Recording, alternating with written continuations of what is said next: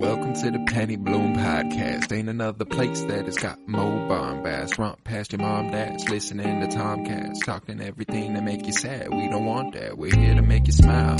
Put your mind at ease. Peace, love, and bloom, and always praise Keanu Reeves. This what we about. This some weeding now. We'll talk until we can't no more, and then we peacing out. Alright, let's go. Penny Bloom Podcast. It's the Penny Bloom Podcast. Penny Bloom Podcast. It's the Penny Bloom Podcast. Penny Bloom Podcast. Penny Bloom Podcast. Hello, everybody, and welcome into another episode of the Penny Bloom Podcast. 'Tis I, Colton Robertson, and I am joined today by Joseph George. What's up, homie? What up, what up? Always glad to be here. Always a pleasure. Always glad to have you, buddy, and we are continuing our journey through 52 years of film, 1970 through 2022. And you know, interestingly enough, we're hitting 1982, but we're also hitting 2019 somehow. We're talking Blade Runner today, which is an interesting movie. It's one that I had never seen before, had obviously heard a lot about, and because, I mean, now we've had Blade Runner 2049, and I never watched that, but I've heard it's awesome, and now, since I've watched this, I'll almost certainly be viewing that. You said you watched Blade Runner on Netflix. I did. The final cut.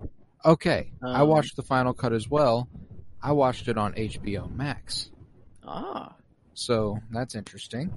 I think, weirdly enough, I think about a year ago I watched it on HBO Max, and then now, this time, I just, like on my thing, my remote has like a little microphone, and I just said Blade Runner, and it was like the first thing to pop up. So, I just, that's why. Well, I was just questioning because there's apparently been 7 different versions of this movie.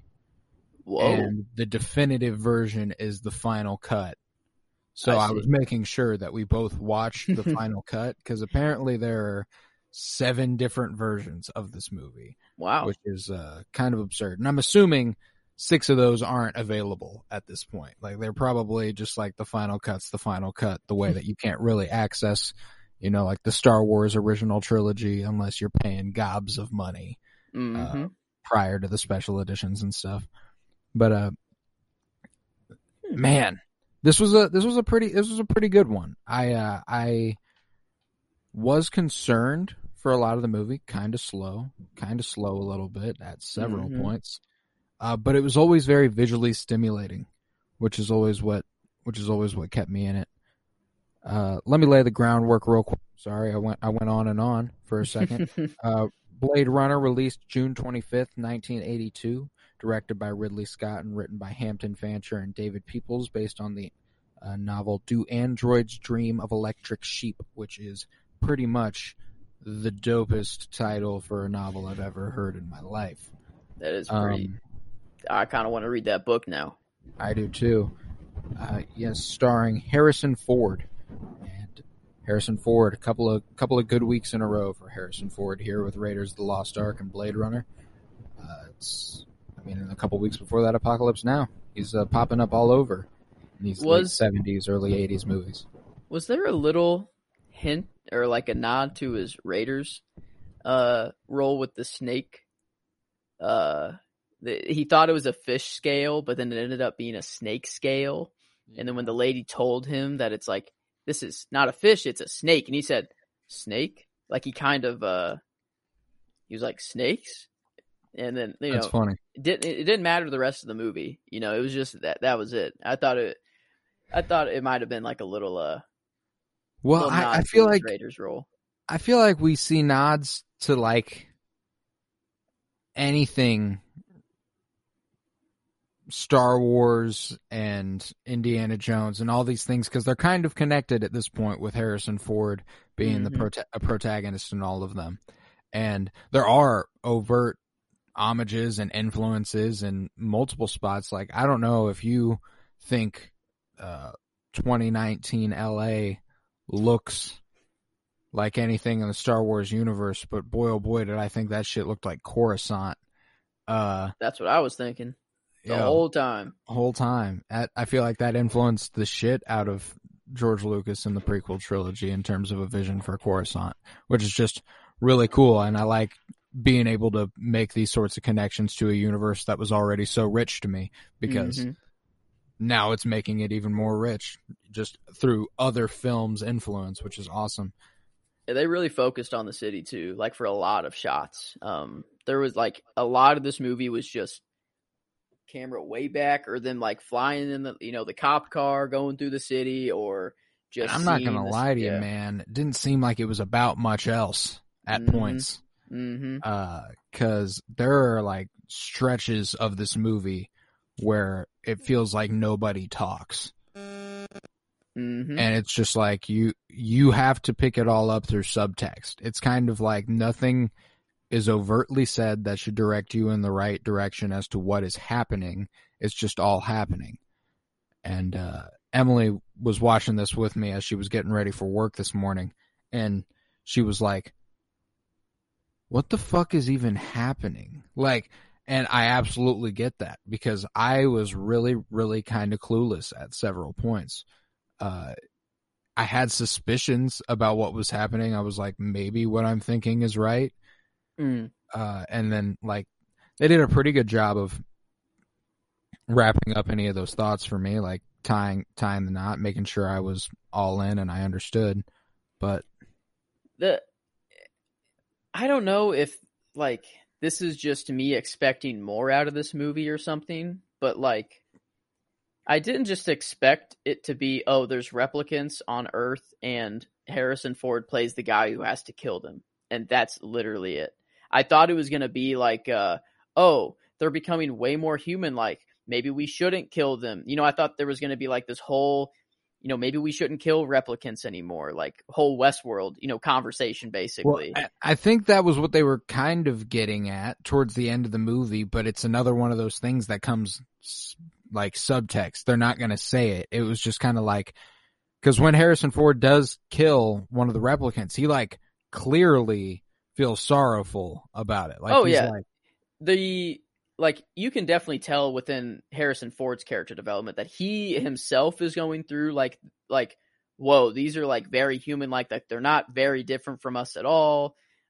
This is weird. My whole life has been killing these things. Like, makes sense for him to like start to realize and stuff. But I thought it was going to be like, I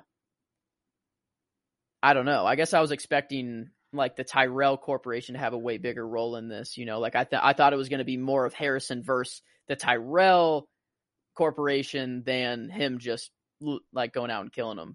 But and I do think that's part of the like weird message behind this movie. I think they're going less for they are becoming more human, and more that the humans aren't so far off from just being drones. Like they're all shells of this Tyrell Corporation. Everyone's doing something at the behest of them and not really doing anything of meaning to them. Like, we don't see much difference in Harrison Ford's character, Deckard, than we do any of the what were they called? Replicants. That's right. And there's several theories abode that is our boy himself a replicant, and they say it to him. So. I mean, like it said to him, "Hey, this whatever something test. Have you ever taken it yourself? Like is I think Rachel says that to him. Yeah, Rachel did. Yeah, like have you taken this test yourself? And well, there's that one little shot where he says, like, he's talking to Rachel and she's like, if you let me go, will you hunt me down and try to kill me? He says, no, I wouldn't. I owe you one. And he walks behind her and he says, but somebody would. Mm-hmm. And his eyes are glowing the same way hers are glowing. And I was like, oh, fuck. Yeah, I like how they gave like a subtle, it's very subtle to tell the difference between like a replicant and like a human in this movie. And it's like just the eyeball, you know, like with the owl, you know, had Right. the same shine, and like that shine in the eyeball. Like, is that something that is just like for camera, like for the audience, or do replicants' eyes legitimately look differently, like in the universe, you know? I think their eyes do look differently, or like if they're hit by a certain light, they look differently. But I can't really say for sure. It just overall the movie kind of, it didn't pose more questions than it answered, but the answers weren't as fulfilling as I would have hoped. You know what I'm saying? Like, it's just kind of like, you really, really got to pick apart. You got to really think about it for it to, and like, I'm okay with that. You know, Ridley Scott likes you to really get up in your noggin and think about what's happening. But all in all, I thought this movie was more about the visuals and the visual effects than anything else. Like, this was a beautiful, beautiful film. Like, it looked wonderful. Oh yeah, that just the shot, like not even just the like landscape shots or landscape, like the citywide shots, where it's just showing the shit. Like obviously those, like that's beautiful and stuff, but like even whenever that one replicant that he's chasing like smashes through like a lot of glass, like through some display cases, and like she falls in snow, like just like I don't know, it was just a very beautiful movie. Like it was just visually stimulating because like I said, there are stretches where no one's talking. Like, the point of it is to watch what is unfolding, and that's mostly like, you don't need to know more than what you're seeing at points, which is an interesting way to make a movie, you know, and like, it was effective. Like, you know, I get it. Not much happens, you know, like he's like, we have him ordered to kill these replicants. He starts killing them, and only one of them really gives him a hard time. You know, like every other one that he comes in contact with dies pretty like right then and there. Right. Yeah, it's like very like whenever you kind of take a step back and really like look at what happened, not much, like a lot, like I wonder if you take out the visual shots, how much of this movie's left. Like,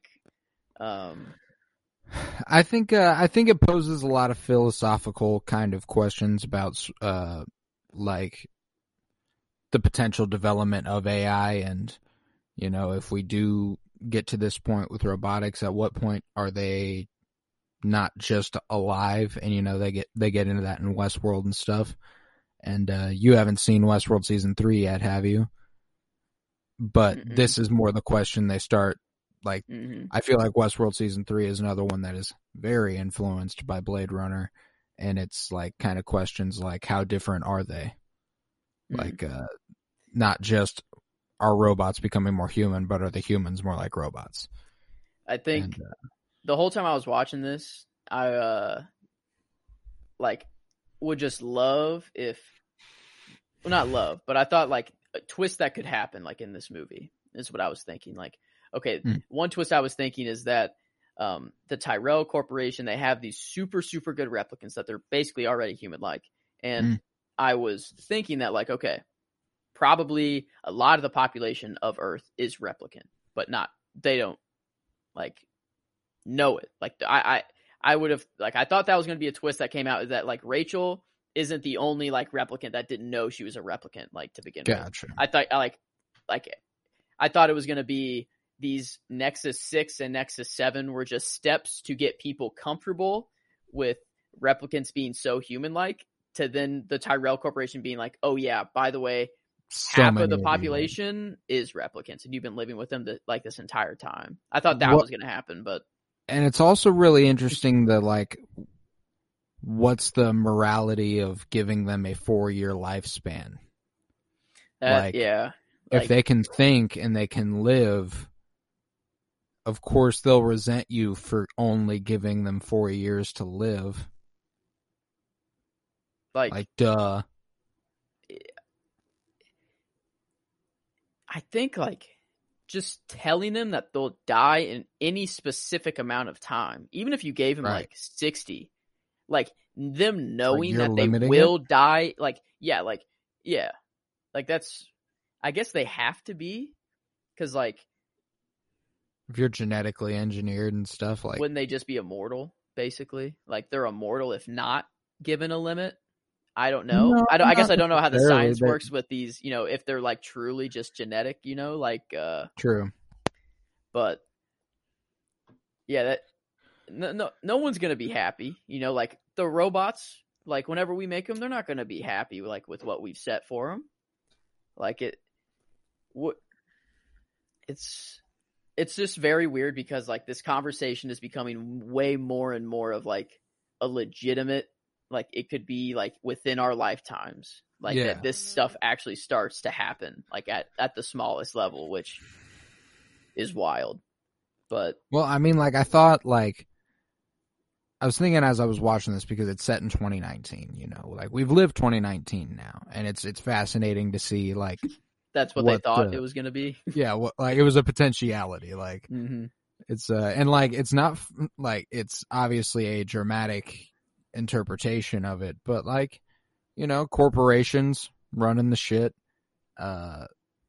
people living real down bad. Like it's not far off from what like sociopolitically I'm assuming is modern now. But yeah, it was true. Yeah, I guess it's I was thinking about that and like how Westworld is set like in the 2040s, 50s ish. And it's like I was like, no way we have that by then. Something like that by then. That's the thing with technology though, is that it's I was exponential. I was like, but could we? That's because Blade Runner, okay, it's made in the 80s. So they're thinking almost 40 years into the future, basically. And then with Westworld, it was made 2015. Basically 40 years thinking into the future. So it's always like, in 40 years, will we have this? Is like the question, basically. Like, because they all like jump that far ahead.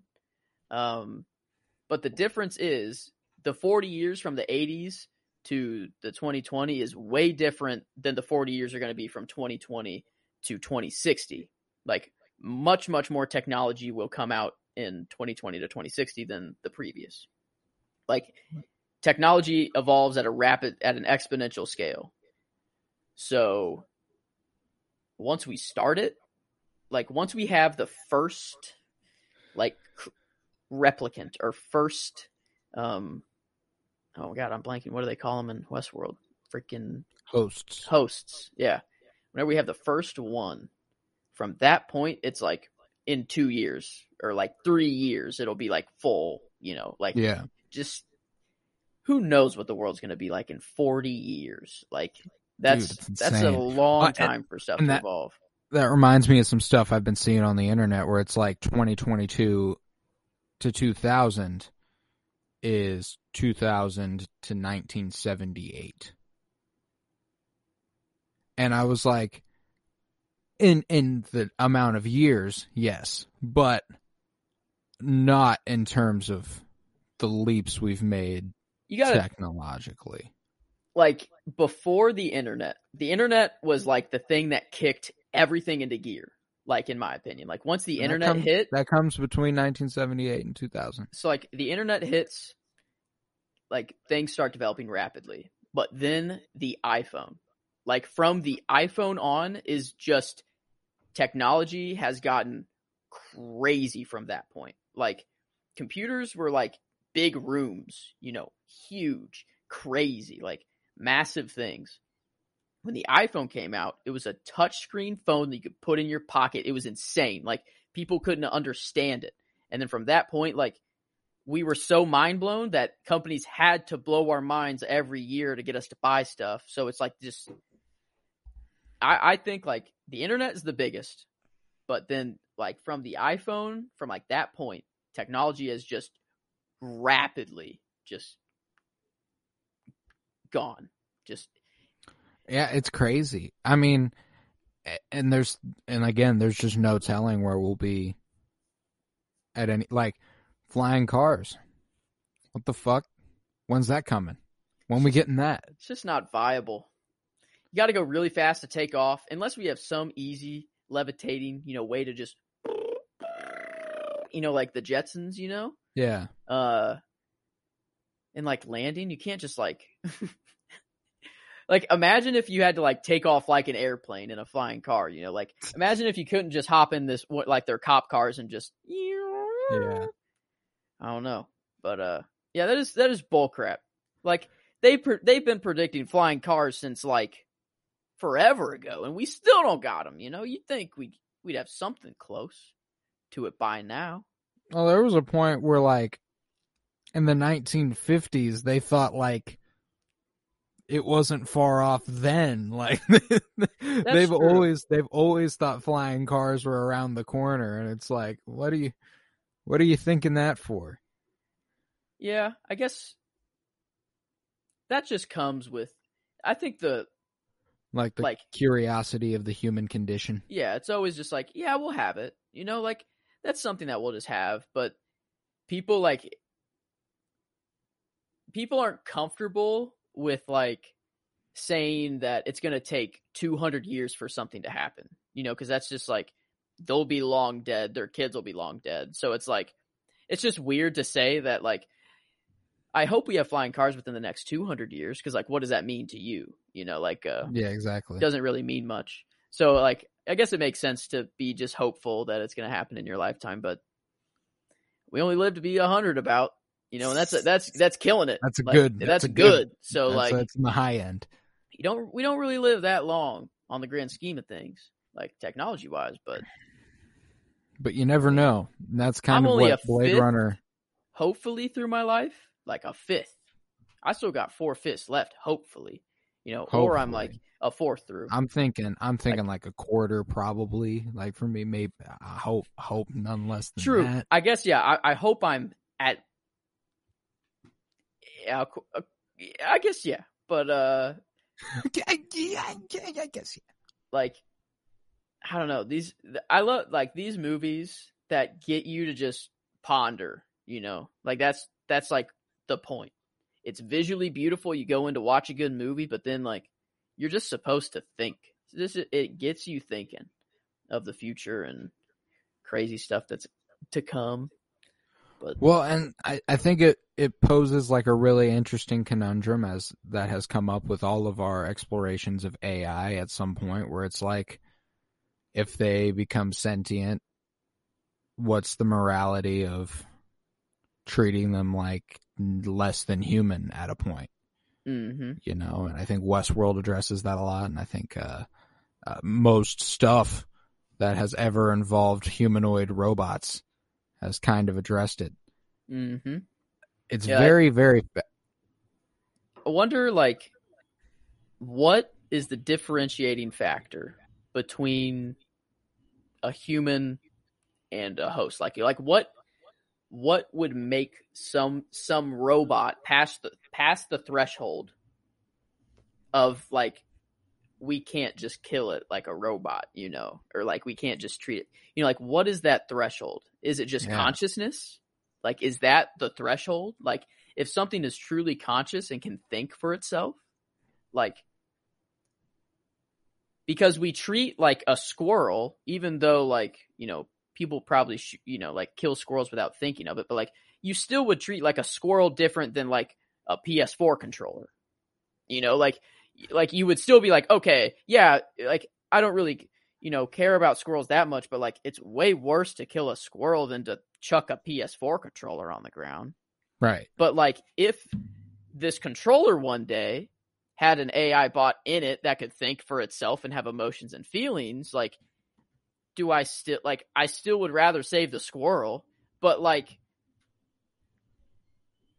what's the morality of chucking your PS4 controller at that point? At that point, yeah, I'm not as comfortable just chucking my controller now because, like, I don't know, like, I think consciousness. That's abuse at that point. Like, I think it's consciousness. Like, that's the differentiating factor. Right. But it like God, if you had a conscious PS4 controller, that thing is just bound to fucking hate you, right? Definitely. You're just pushing Just its buttons using all it. literally You're all day long. literally Yeah, pushing like, its buttons. damn. I just can't, for the life of me, like, why would we create human-looking slaves? You know? Like, if we were to do it, like, why would we make them look like us? Like, if we're, like, in this universe, they're used for slavery. Like, Yeah. off-world, used for slavery, not allowed on Earth at all. Like, and that's what they were designed for. Why, like, would we make them look like us? Like, it has to be, like, A power thing. yeah, like, if in our world, like, I'm curious to what they will be designed for initially.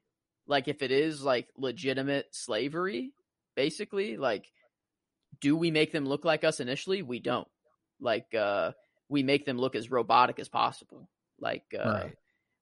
I think, like, just in our real world.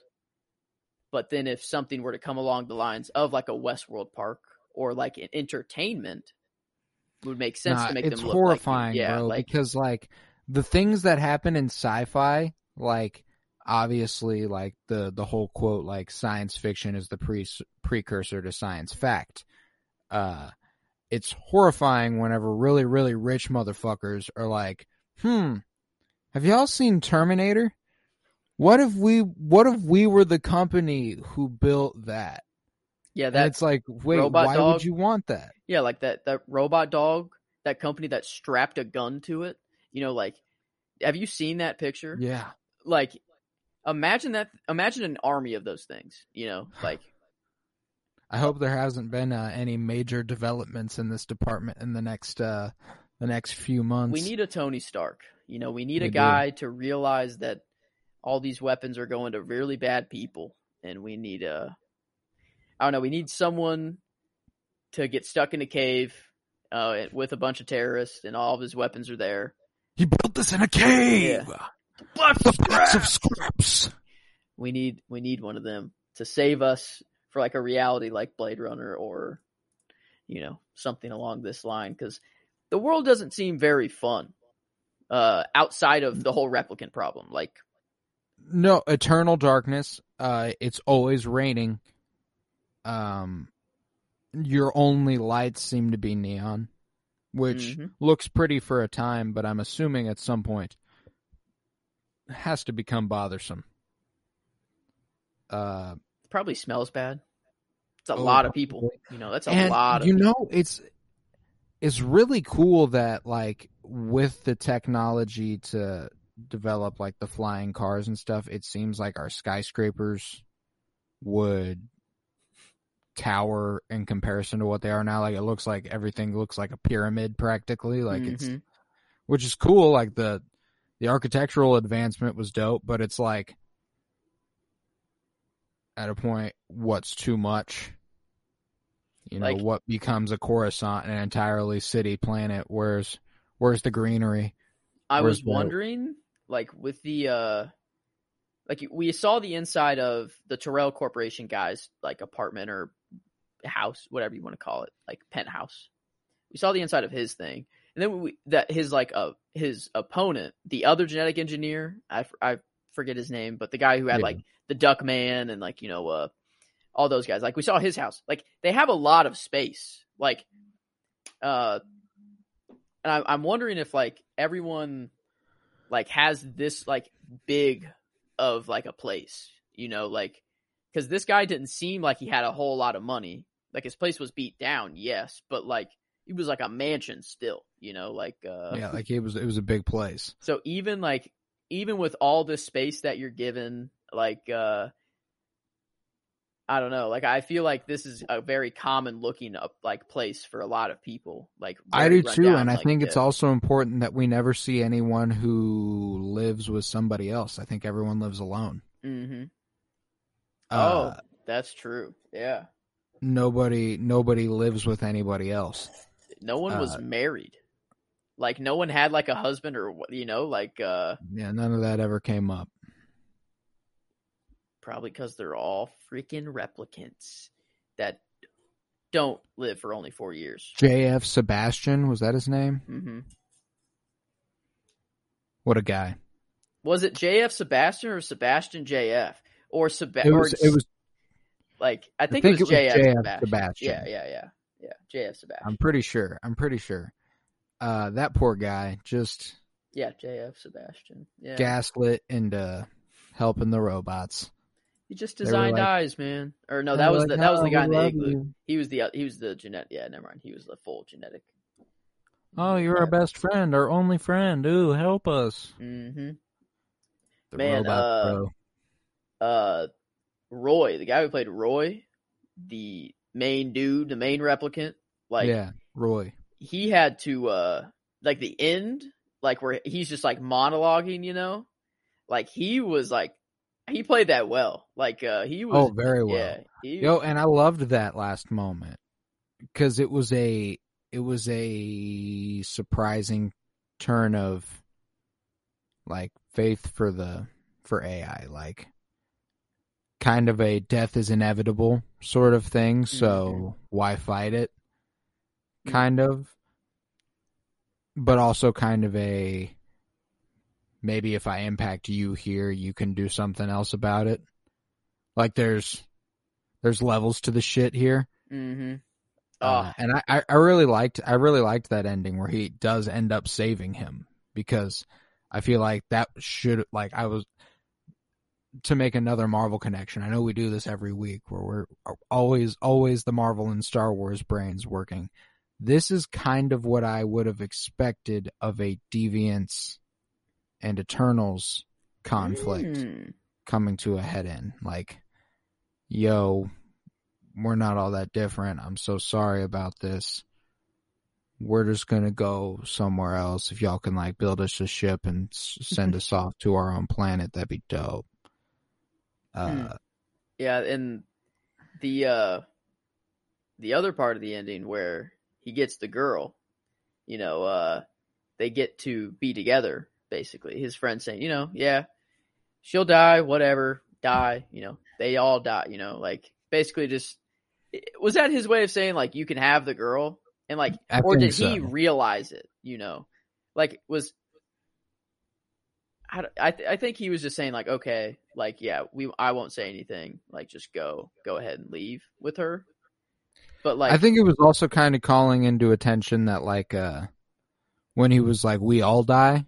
I think I just kind of read that as like a philosophically like, yeah, bruh, I don't think you should feel guilty about whatever the fuck you want to do to this robot. All right. They die. We all die. All right. Deuces. Have fun. Yeah. Their relationship, Rachel and Deckard's relationship is just weird. Like it gets off to a weird, uncomfortable start that I don't really know what to make of. I still don't either. Like, I'm still pretty clueless what it was trying to do. If she is a replicant, if you tell a replicant to do something, do they just do it? Like her, she's different from like the others, I'd say. Yeah. Like she's very different. And like part of me, like, because Harrison Ford literally is like, say that you love me, say that, you want me, say you want me to put my hands on you. And like, she does. And like, there's part of me that's thinking that like, it's just her hardwired, like she has to comply. So she is, I mean, it's very forced. It didn't feel like she was wanting it at all.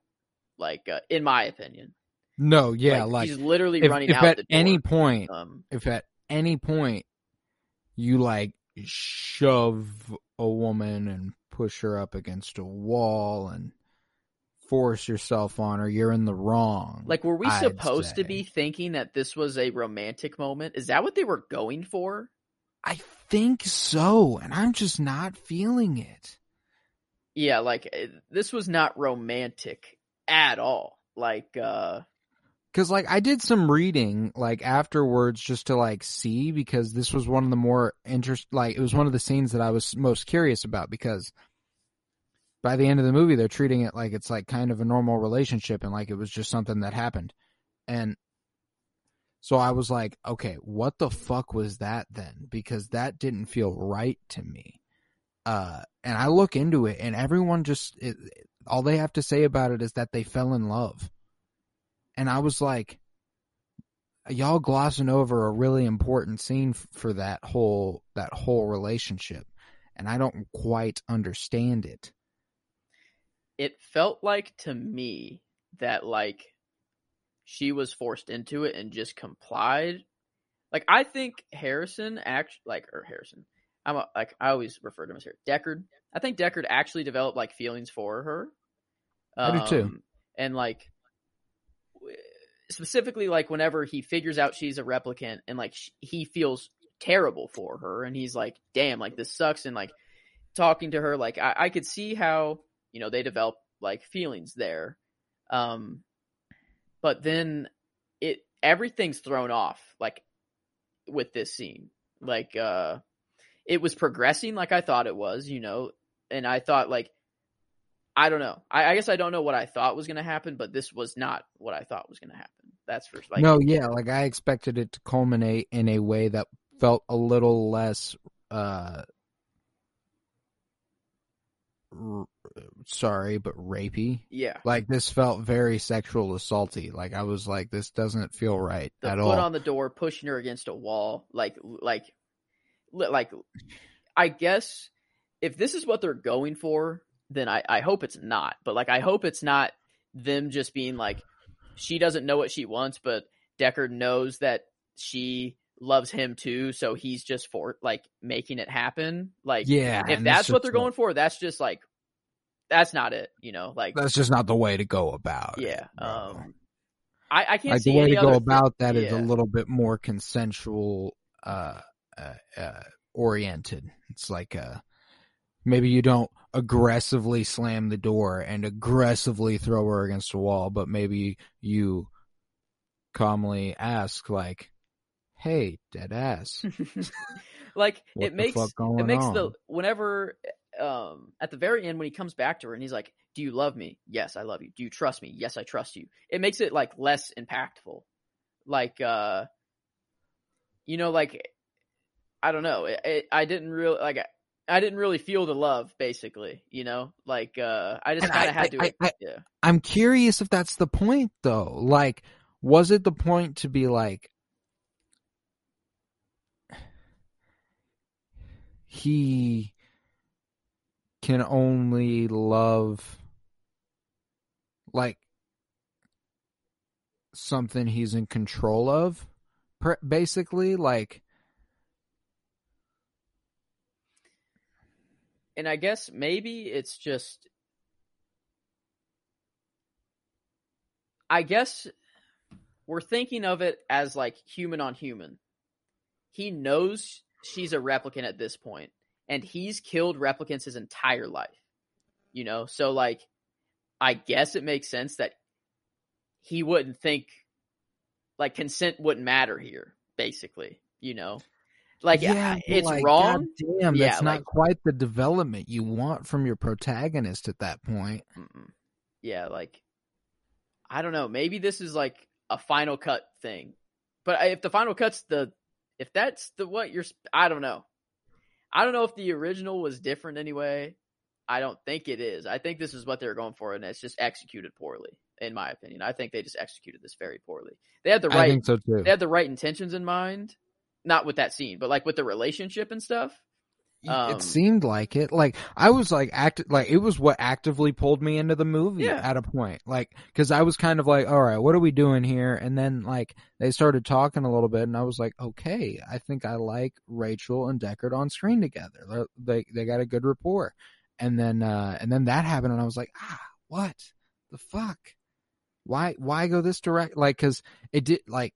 The tone of it was just wrong. Like they executed terribly, but I think they were going for something romantic, and it just does not feel that way at all. Yeah, I don't. I hope they weren't I don't know going how for people that. could I hope just I'm skip reading over that that. wrong. Yeah, I don't know how people could just skip over that. Like the fact that we're both saying the same thing though, like there's no way. Like I don't know. I can't see this any other way. Like there's no part of me that's like, yeah, this was romantic. Like Yeah, it was hard to watch. I was like, oh god damn. Come on. It was a bad look on Harrison Ford. and like that's just kind of how he like in his roles, like every one of his roles, he like I don't know, but like Indiana Jones, it was done kind of done beautifully, like at the end, like with the whole like play nurse or whatever. Like that's how you do it, you know. You like Yeah. I don't know, like I don't know. I can't. I'm trying to defend this. Like yeah, since it is Harrison Ford, I think it's fun to kind of compare and contrast roles. You know, we've got a few iconic roles here with Han Solo and Indiana Jones, and less iconic, but the movie itself is more iconic with Rick Deckard. I think it's interesting coming off Indiana Jones, where he is, you know, the one who is being chased. To see him being the one who is doing the chasing, and this one is interesting. You know, he's the bounty hunter. He's the one after the other person, while in Indiana Jones and in Star Wars as Han Solo, he's the one running away because he's the scoundrel, and in this he's semi-cop. It's a interesting light on him, and it was something that I didn't quite get for a while, like that he was a bounty hunter. Mm-hmm. Thought he was like a detective. Yeah, I thought this was like a. I don't know. Is this like a? There are other Blade Runners, like we had that. He's the best of the best, you know. Yeah. So like, there's others like him out. Well, there, and I like but, that this is the classic action movie. I'm done. And they're like, we need you to come out of retirement. We need the best. And he's like, I won't do it. I don't work anymore. Yeah, like, I'm done. You're saying, I have no choice? Like, basically, you know, it took nothing to get him back into it. Yeah, like. No, I didn't. I don't know, maybe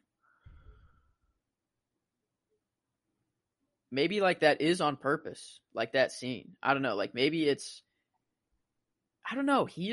We're supposed to. I don't know. We're supposed to like him. Like they're not trying to make us hate Deckard. You know. No, like, yeah, but I think they might be calling into. They're definitely calling into question his morality, though. Like on multiple occasions, so it is reasonable to have those conversations about like whether he's making the right choices or not. Like, because you know he is killing sentient beings. Like retiring. He's not like. He's retiring them. Yeah, that's what they call it, to feel comfortable. There's something I watched. There was something I watched recently that was like they coded murder with retiring, and I was like, as soon as I saw this, I was like, oh, that influenced something I watched recently because I couldn't remember what it was. Maybe I remember The Good Place having something that was called retirement, but it was like eternal suffering in hell. But yeah, like I'm reading people trying to explain this scene, and it's like they're calling this like romantic, and like they're saying that like Rachel's in this state of existential crisis. She's overwhelmed with, you know, she's just figuring out she's a replicant. All she wants is to be human. That's like what people are saying. She wants to be human, and this affection is too much for her. It's she's figuring out she's not human, and then she's experiencing a very, very human-like emotion like love, and that's why she runs away. That makes perfect sense to me with this person's explanation. Like, makes sense why she's running away. I fully understand that. Yeah. But like, that's what they're focusing on, is like why she runs away. That's the easy part. The part that is like under question is why does Deckard act the way he does? Yeah, exactly. And that's it's like not about people what just she aren't does. like people aren't. I don't know. This person is saying, I wouldn't say it's misogynistic. Rather, it's passionate and forbidden. It's what we see as romantic and impulsive. Like, this was in no way romantic. Like, No, it didn't feel like, and they like played the music and they made the faces and like they said the words in some capacity, but it was like, it just felt wrong. So like, I just didn't like it. It ultimately rubbed me the wrong way, and therefore it just kind of like tainted a little bit of this movie for me. yeah. Nevertheless, it was a visually stunning film. So I think this movie is just, it's elevated to a point where you're told it's so good that anything bad that happens in the movie, you kind of push aside because of all of these like things you've been told about the movie. So people like, because in my opinion, this movie wasn't all of that. Like the only thing it really excelled in for me was the visuals. Yeah, I was mildly disappointed with what I was watching. And like I go in with very low expectations for movies now. Like I do, and I still was kind of disappointed. Not saying this movie's bad. Like it is still like, you know, extraordinarily well made. Yeah, like it's just that like some things were executed a little weird, and I think some story elements were lacking a little bit. But I think it is a movie that is known to be good, so people suspend some of their critiques of it. And that is like, I scroll down a little bit more, and this is like what this person said. Like, they're basically saying it's crazy to them that people are overlooking this because he said, like people are basically saying like, oh, she really wanted Deckard, for herself, but she didn't realize it. So Deckard had to force herself on her.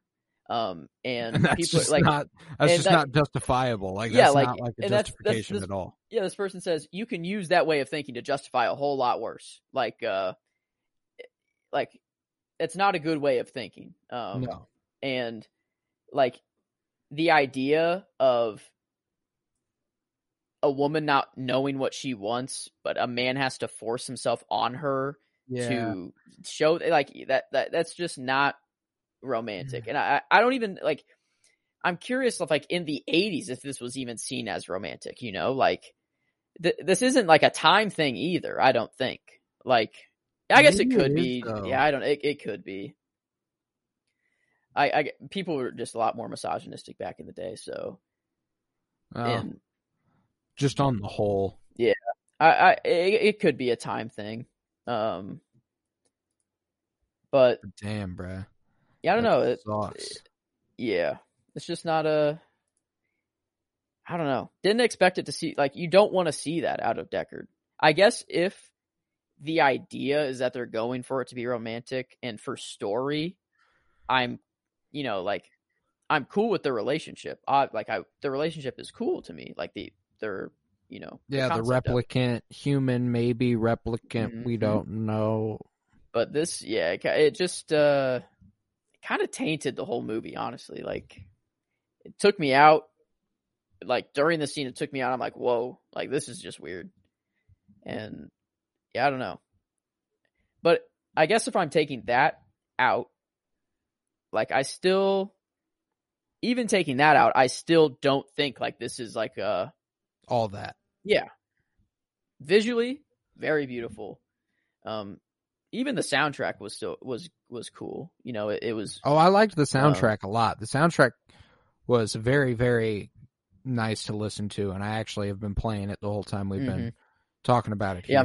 Yeah, I think that's a very good thing that we should continue. It gets us like in the mood, like in the vibe of the universe. Like I said, that's what a soundtrack is supposed to do, and I think this one does it. It did pretty well. It fit the vibe that they were going for. To be certain. But like I'm trying to think. I don't know of any other part of the movie that I might be missing. How about the product placement? the modern Coke ad, Ah, which was clearly an updated, is what made me realize this movie's been cleaned up a lot since 1982. The final cut was actually finalized in 2002.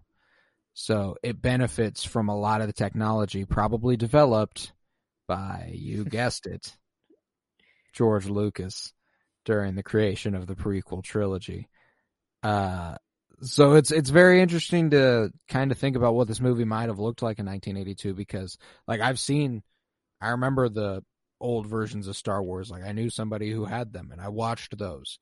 And even those are hard to remember what it looked like at some points, because now I've seen the special editions so many fucking times and the modern 4K cleanups and stuff. So like I can't even I have no frame of reference as to what the original Blade Runner might have looked like. It might be a completely different fucking movie. But it's visually stunning. Like I was blown away by the fact that this was a 1982 production, and it became more clear whenever I looked up the final cut was created in 2002. I was like, that makes more sense to me. yeah. Like this, I don't know. I mean, it's how many? Yeah, I mean, 5 years after Star Wars. So like,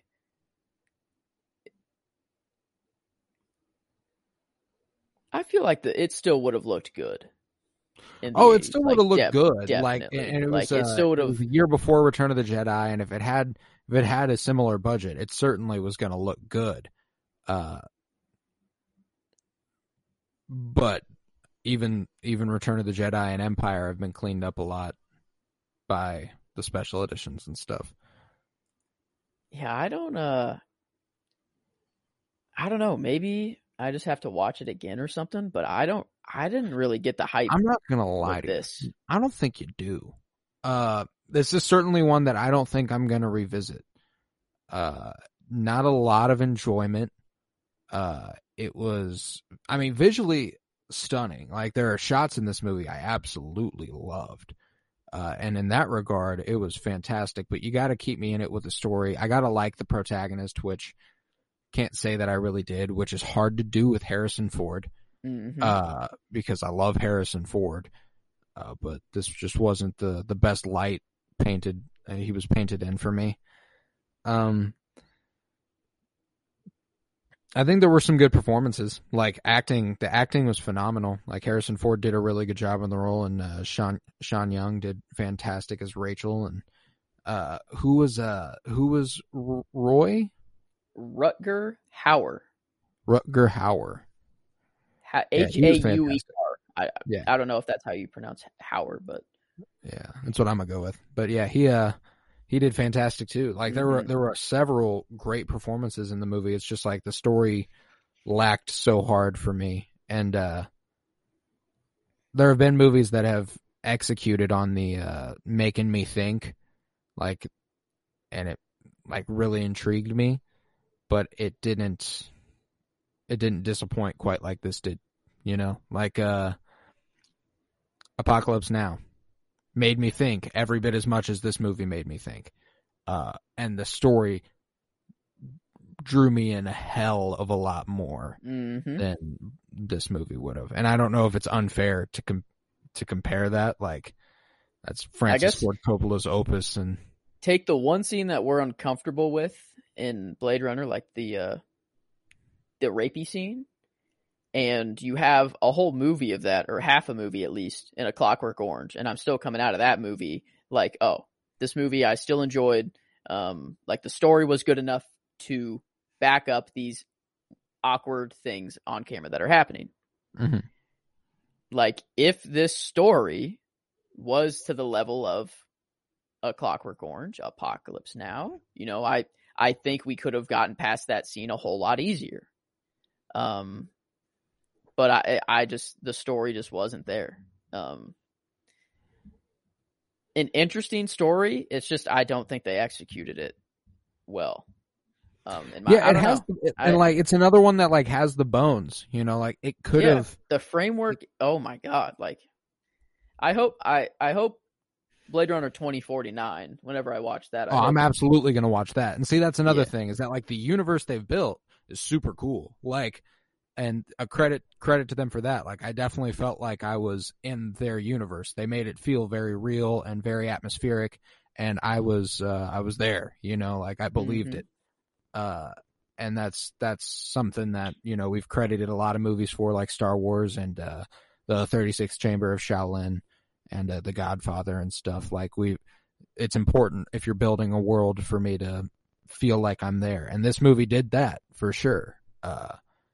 It certainly did. But again, it's just the story. It's just not quite hitting the way it's supposed to. Yeah, this like people talk about this movie like that it's like one of the greatest of all time. You know, like that's how people talk about it, and I just do not see it. Like, I don't either. It is and not. It's not up there with the other movies that we've watched. And I'm not gonna lie to you, I'm kind of like excited that we have another one that we're not that high on, because it doesn't make me feel like I'm entertained by literally anything. Because this movie, like sci-fi, I didn't AI, like this is right. I should have loved it. This is right up my alley, and yeah. I mean it's like sad that we have a movie that we didn't enjoy, but it is just kind of like nice having like a framework, like you know, like now I know for sure we're being fair whenever we're critical. Like I thought I was gonna love this movie. Like I was going in like I thought I was gonna love this movie. You know, I was like just thinking like ahead, like of what we're gonna talk about in the pod. Like I was like, yeah, this movie's probably gonna be pretty good. Like we talked about like the month of March. We're like, yeah, this is a very good month. We have all these movies, and and Blade Runner. Like, yeah, this is gonna be good. And Blade Runners, I mean, like, and maybe the iconicism carried it a little bit in our expectations of it. And I don't want to completely discredit it again, because like there are really good elements of this movie. The storytelling through subtext is something that's difficult to do, and they did it on several occasions. It was just at some points it didn't come off quite clearly. And maybe I'm a dumbass, or maybe it was just a little bit incoherent at points. But yeah, who's to say? Who's to say? I don't think you're a dumbass. Thanks, buddy. Yeah, thanks, buddy. Just a weird movie. Weird, good, yeah, good, but also bad at the same time. Not bad, but this is. I will say. This average. Is the first movie we've watched so far that I would be comfortable labeling overrated. I'm there. This is overrated. Like, it's heavily overrated. The fact that people can get through a rapey scene and just be like, yeah, it's beautiful, romantic. It's look at the moment. You're too far in. You know, like, you're too far in with the iconicism of the movie. Like, and I'm curious if that is like a product of the time. Like, is it like because I'm watching it in 2021 or 2022 for the first time? I don't know, but these, at least people that are commenting, like these comments are recent, so like people are still watching this movie and are like, yeah, that scene's cool. Like, true, but I do think it's important, like. Definitely a factor. If they watched it in 1982. True. Or if they even watched it in the 90s or early 2000s. Like, it's like, we're probably of a different mind having watched it for the first time post, like, the Me Too movement and all of that, because, I mean, we pay a lot more attention to it, as it always deserved a lot more attention. But it eked me. I was like, this, because it immediately made me go, fuck, I don't like our protagonist. And like this, there are times where, like A Clockwork Orange, I'm not really supposed to like our protagonist, I don't feel like. In this, I felt like I'm supposed to like our protagonist. And I don't really like our protagonist. Yeah. And that's a fail for me. I don't know. I think because it didn't feel like they were going for anti-hero either. Like it. Yeah, it just felt weird. it just felt weird. Like I'm even trying to think of like where I enjoyed this movie, like where I stand, like as a, and I And you don't. know, I think the problem is that like I'm easy to entertain. So if you bore me, I had a rough time. You know what I'm saying? Like, and this movie at points, I was like, I don't get on my phone when I watch the movies we're going to talk about. I glanced at my phone every couple minutes watching Blade Runner. You know what I'm saying? Like, Like I was like, yeah, there were parts where I was genuinely bored. Like I was just like, okay, like move on, please. Like get to something. Like just show me anything. Like I don't know. Like there were just parts that it seemed like it was dragging for a while. And yeah, I don't know. and I will say, Overhyped. like, Overrated. But Harrison Ford is good as this character. He does a really good job in the role, and it's just I think the fault falls on the writing side of things because the direction was pretty good. I thought it was beautiful visually, and the acting was superb at points. Like it was just it like I said, had all the bones, but like the story just was not there. So let's get to the rating of this movie. I don't have much else to say about it. Yeah, I'm ready. As we usually start with how we enjoyed the movie. Usually that's like an easy one, you know, because it's usually easy. But this one, like, I'm hovering at that like 3.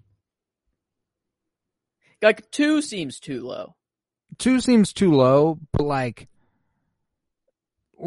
okay, I guess the framework we're working with here, if we're in this territory, how do you feel about MASH compared to this movie?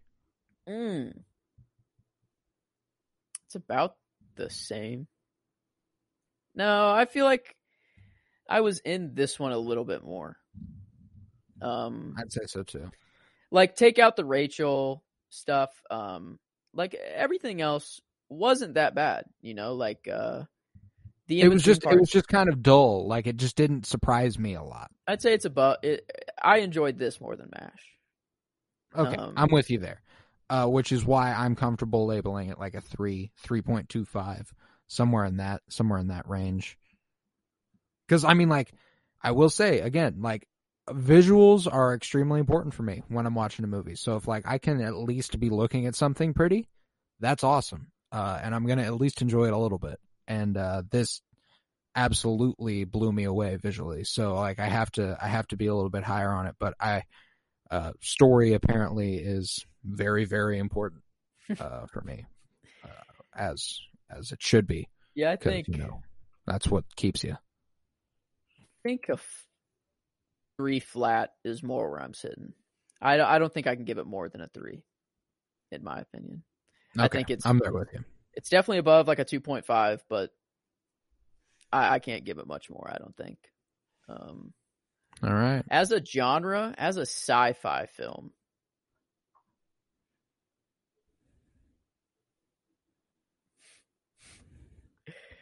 I'm willing to give it a little bit here. Because, like, the visuals are important for that category. And the visuals... The city, like the sci-fi city... The sci-fi world. Yeah, they killed that. They killed the look of the city. Even, like, little things like... one of the replicants is taking a shower and they get out and dry their hair in, like, a sphere, you know, thing. That was cool. You know, like, the sci-fi aspects were really cool. The flying cars... I liked and like the questions that were posed by the AI. Like I don't want to forget that. Like the questions and the philosophical conundrums this movie poses are a part of the point. And they did a really good job at posing those conundrums. It just kind of like felt like at points that felt like they tried to make that a priority over the story, and they still didn't quite succeed at pushing it on us like that. You know what I'm saying? Like, I'm trying to think. Like, this is not a 5 out of 5. Like, oh no, definitely. I think 3 is too low. Yeah, I'd go 4. 4 sounds about right. Yeah, like they did well, but lacked in some areas. I'd say, yeah, 4 works. Now as a film,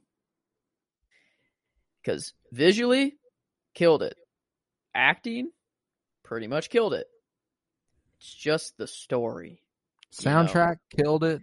Like, it has a lot of great elements. So like, it's still on the better side. Like, it's not a bad movie. It's just it's lacking. There's something. How big of a part does the story weigh in a film, though? Is the thing. Like, pretty big, but I feel like it's half of the movie. Or more than half of the movie.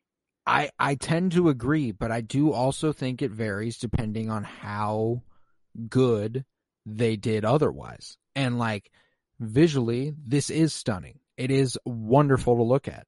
The performances are great. They did fantastic. The soundtrack is killer. Like, those are great aspects of this film.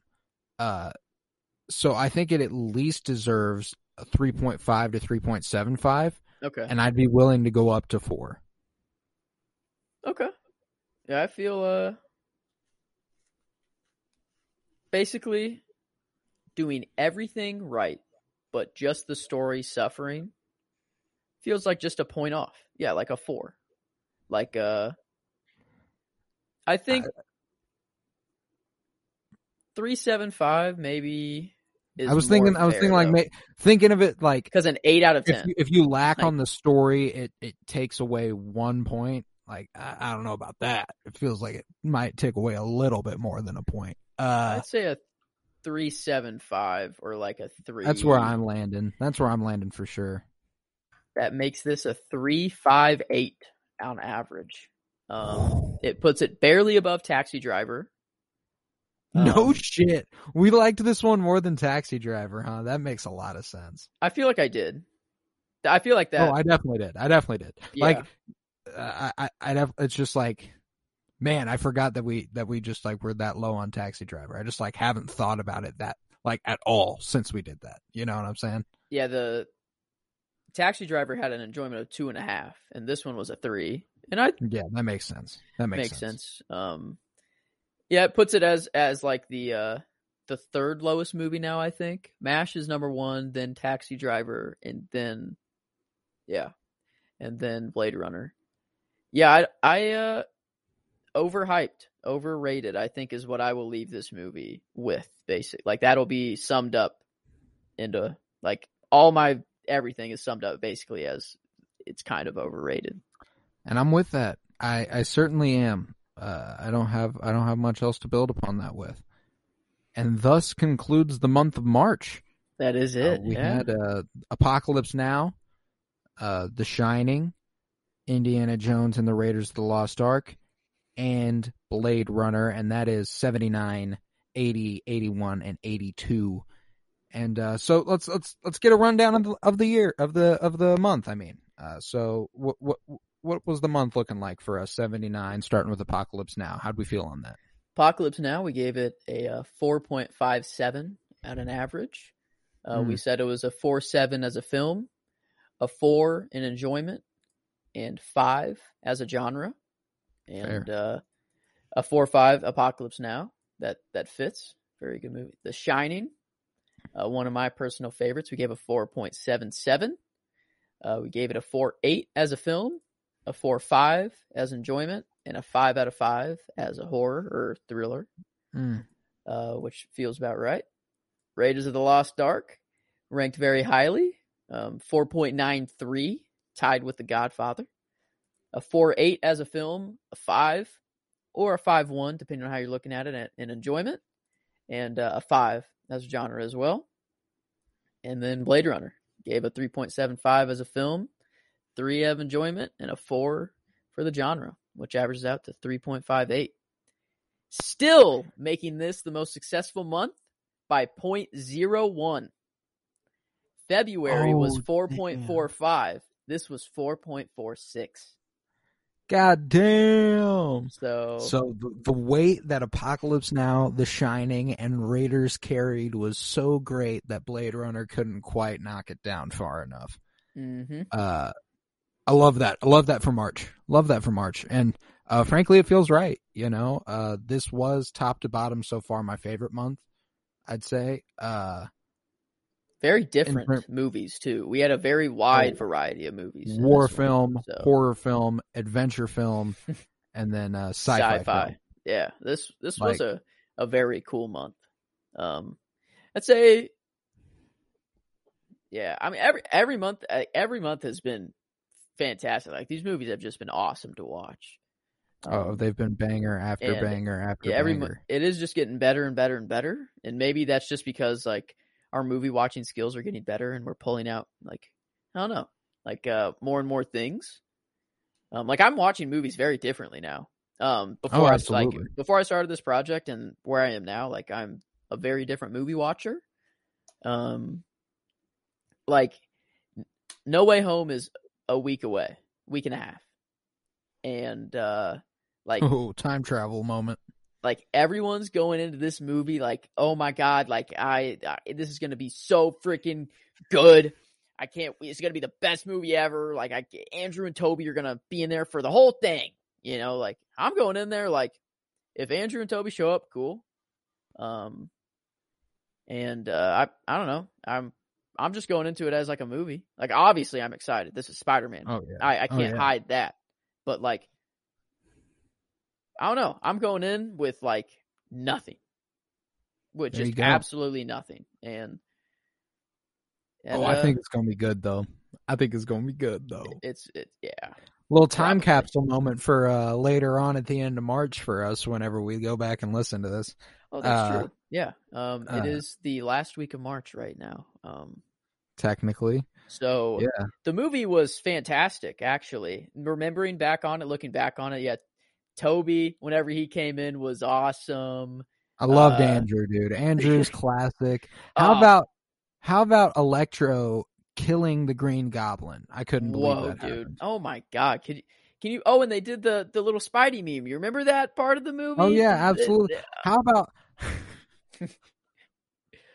How about when Peter Parker, Andrew Garfield, and Peter Parker, Tobey Maguire saw they met Sylvie, right? And they were like, "Wait, you fell in love with Loki?" And they were like, "But isn't that a variant of you?" And they were like, "Yeah, I guess." And then they like looked at each other and they kissed on the mouth. That was my favorite part of that. Was insane that happened. And yeah, this movie, they took a lot of risks, but it worked.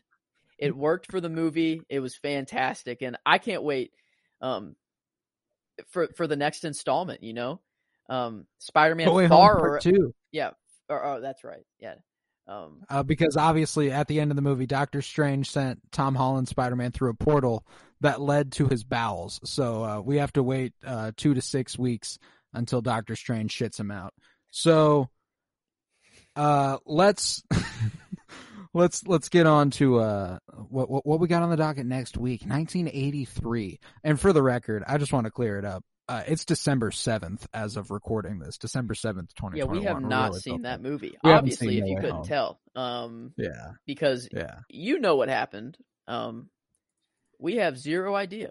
So if any of my predictions were correct, that movie was insane. Quite insane. Yeah, what if like we were right like for the first couple and they were like, wow, like they're having some pretty good takes on this movie, and then we get to. Well, I wanted to start as like maybe as possible, and then like get as outrageous as I could. So like I was like, when Electro killed Green Goblin, like, and that's gonna make someone who's seen the movie go, well, I don't think that.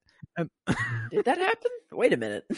Yeah, like, what if that does happen? That's wild. That is wild, and I'm glad it's documented if it does happen. But 1983 is next on the docket, and I think this is one that this is the first one where I'm like, maybe we don't have this set in stone. Scarface?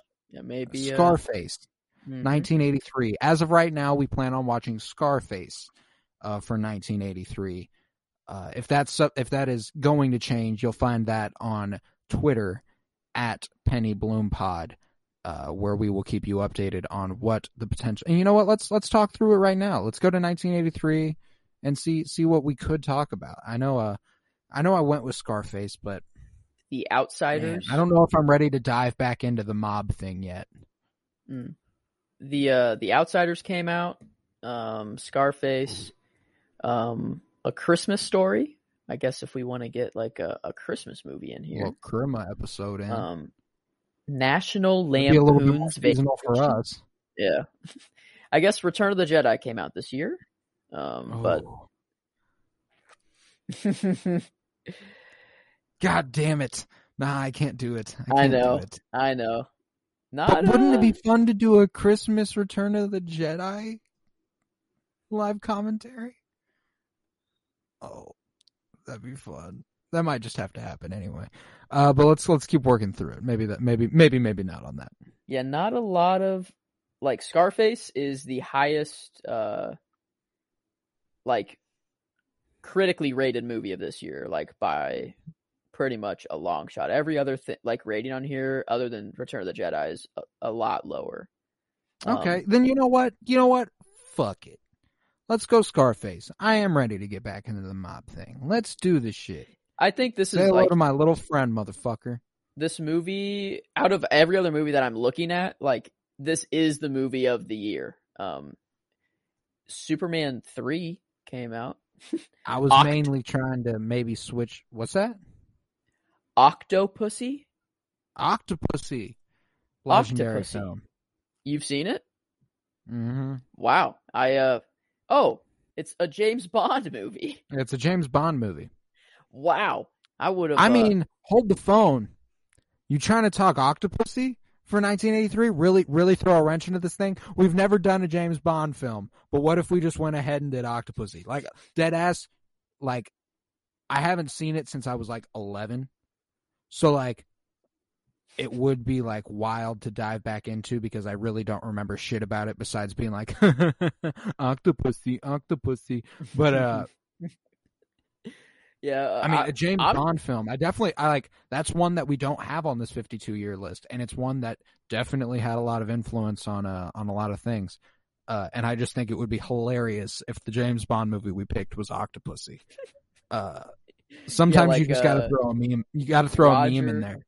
Roger Moore as James Bond. I've never seen his Bond before. Like even heard of like his Bond. Hey, I'm down. I'm down to do it. We're going Bond with it. Here, let's see where we could potentially watch that because that's also important. That was kind of why I didn't want to do Scarface. I was going to have to go get a DVD. Octopussy, 1983. Watch on Pluto TV. What is that? I do not have Pluto TV. Yep, gonna have to get that DVD too anyway. Maybe we can. I don't know. Maybe we pick like maybe just having a James Bond movie on here is a good idea, but maybe we just go with a different. Different year for a James Bond flick. I'm looking at those now. So, okay, we're not in the 60s. So we're already past the 80s. Okay, so in 83,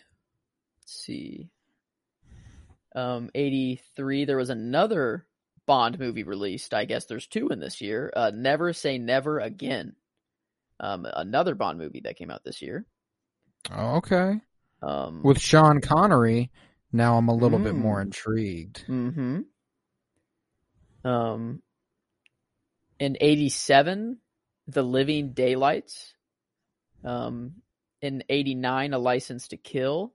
That has a pretty high score. 87's another one that is a little bit more open. The Living Daylights. So.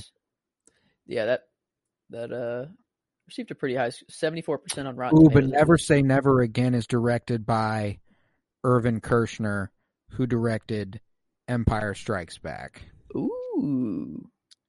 So Never Say Never Again might be our move. Let's see if this one can be watched. That's another one you got to rent or buy, but I think that one might be more worth it. Yeah, because this is Sean Connery's James Bond, and that's Sean Connery's James Bond. I've heard of Sean Connery as James Bond. Yeah. Yeah, I don't care. I don't care where we go with this. I'm down to. All right, I'm down to clown. Never say No, never because here's again. the thing. I'm not a big Bond guy, but I've heard nothing but good things. You know, people love James Bond. So if we're gonna do this, we're gonna do this right, and we're gonna go with Never Say Never Again. With Sean Connery's Bond. Wow, didn't think that was gonna how this was gonna go, but you know, sometimes you just got to do a Bond movie. And who knows? Maybe we'll watch the movie and just be like, maybe Scarface is better. That could still happen, you know. But we're not like drawn to anything. this. It has a 70% on Rotten Tomato, which like they're pretty critical on Rotten Tomato. Like usually. So I mean, I'd say it can't be bad. It's Sean Connery as James Bond, you know, like Right. Yeah, I'm Unless you were hyped to watch Scarface. If you were hyped to watch Scarface, let's watch Scarface. I only know Say Hello to My Little. That's all I know about that movie is Say Hello to My Little Friend. So, and it's Al Pacino. Yeah. It's Al Pacino though. Hey, this is your show. I'm just here for the ride. Hey, bruh, this is the creative process, and y'all are getting what would usually be on patreon.com/CoroBloom right now. A little sneak preview of some of the behind the scenes that goes on. Shit, I was gonna look something up. I don't remember what it was. I mean, I'd say 83, we either go with a Bond, like the Bond, one of the two Bond movies, or Scarface. Like, I don't think there's any other options that we really have.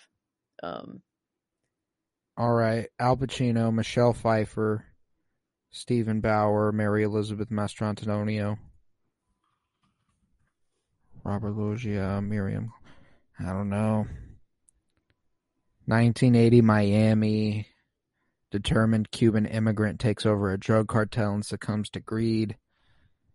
Scarface sounds dope, bro. I haven't watched it in forever either. Maybe we find a different Bond film.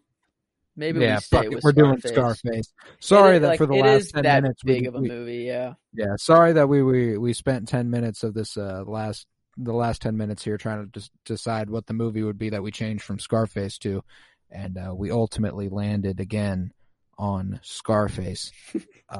So thanks for wasting your time. Glad you were here. We loved it. We loved every second of it. I was Colton Robertson. I was joined by Joseph George. Thank you very much, buddy. Thank you for having me. It's always a pleasure. Oh, always a pleasure to have you. This was 1982's Blade Runner. Ended up with a 3.57, correct? 8. 3.58. Damn. I was so close. But yeah, if you would, head to patreon.com/CoroBloom, where you'll find over 22 hours of exclusive content, all for your enjoyment, all exclusive to there. A bunch of artwork I've also made exclusive to there. Go follow on Twitter at PennyBloomPod, where if I decide to have another on-air Manic episode, I'll go ahead and tweet out whether we've changed it to a Bond movie or not. But nah, it's going to be Scarface. I'm pretty confident it's going to be Scarface. It's probably going to be Scarface. 90% Scarface. 90% Scarface. Yeah. And if you would follow on Instagram at PennyBloom Podcast. And remember, peace, love, and bloom. And it's probably going to be Scarface. You know,